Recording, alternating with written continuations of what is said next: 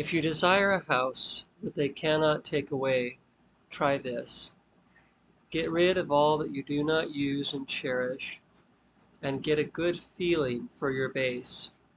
For me, it is a mat on the floor and a backpack, not the hiking kind, just big enough to fit my life inside.